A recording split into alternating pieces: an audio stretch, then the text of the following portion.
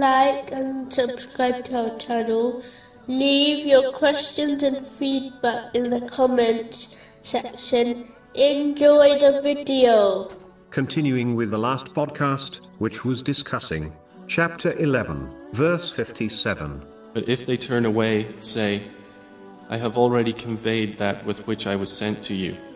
My Lord will give succession to a people other than you, and you will not harm him at all. Indeed, my Lord is, over all things, guardian.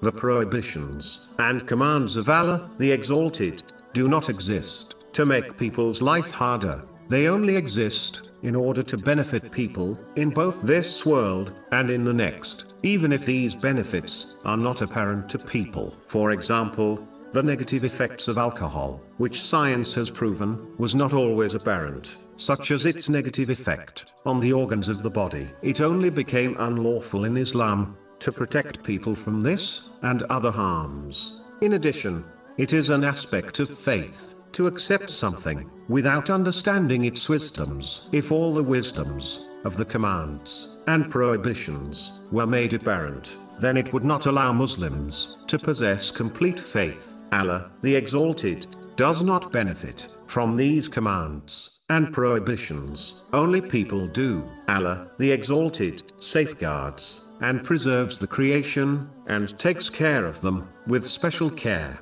He protects the obedient from the plots and traps of the devil, and he safeguards the disobedient from his punishment in order to give them an opportunity to sincerely repent. A Muslim should act on this name by using the means provided to them by Allah, the Exalted, but always trust in his divine care in every situation and outcome, even if they do not see the wisdom behind some choices. This inspires patience and even contentment with the choice of Allah, the Exalted. Chapter 65, verse 3. And whoever relies upon Allah, then he is sufficient for him.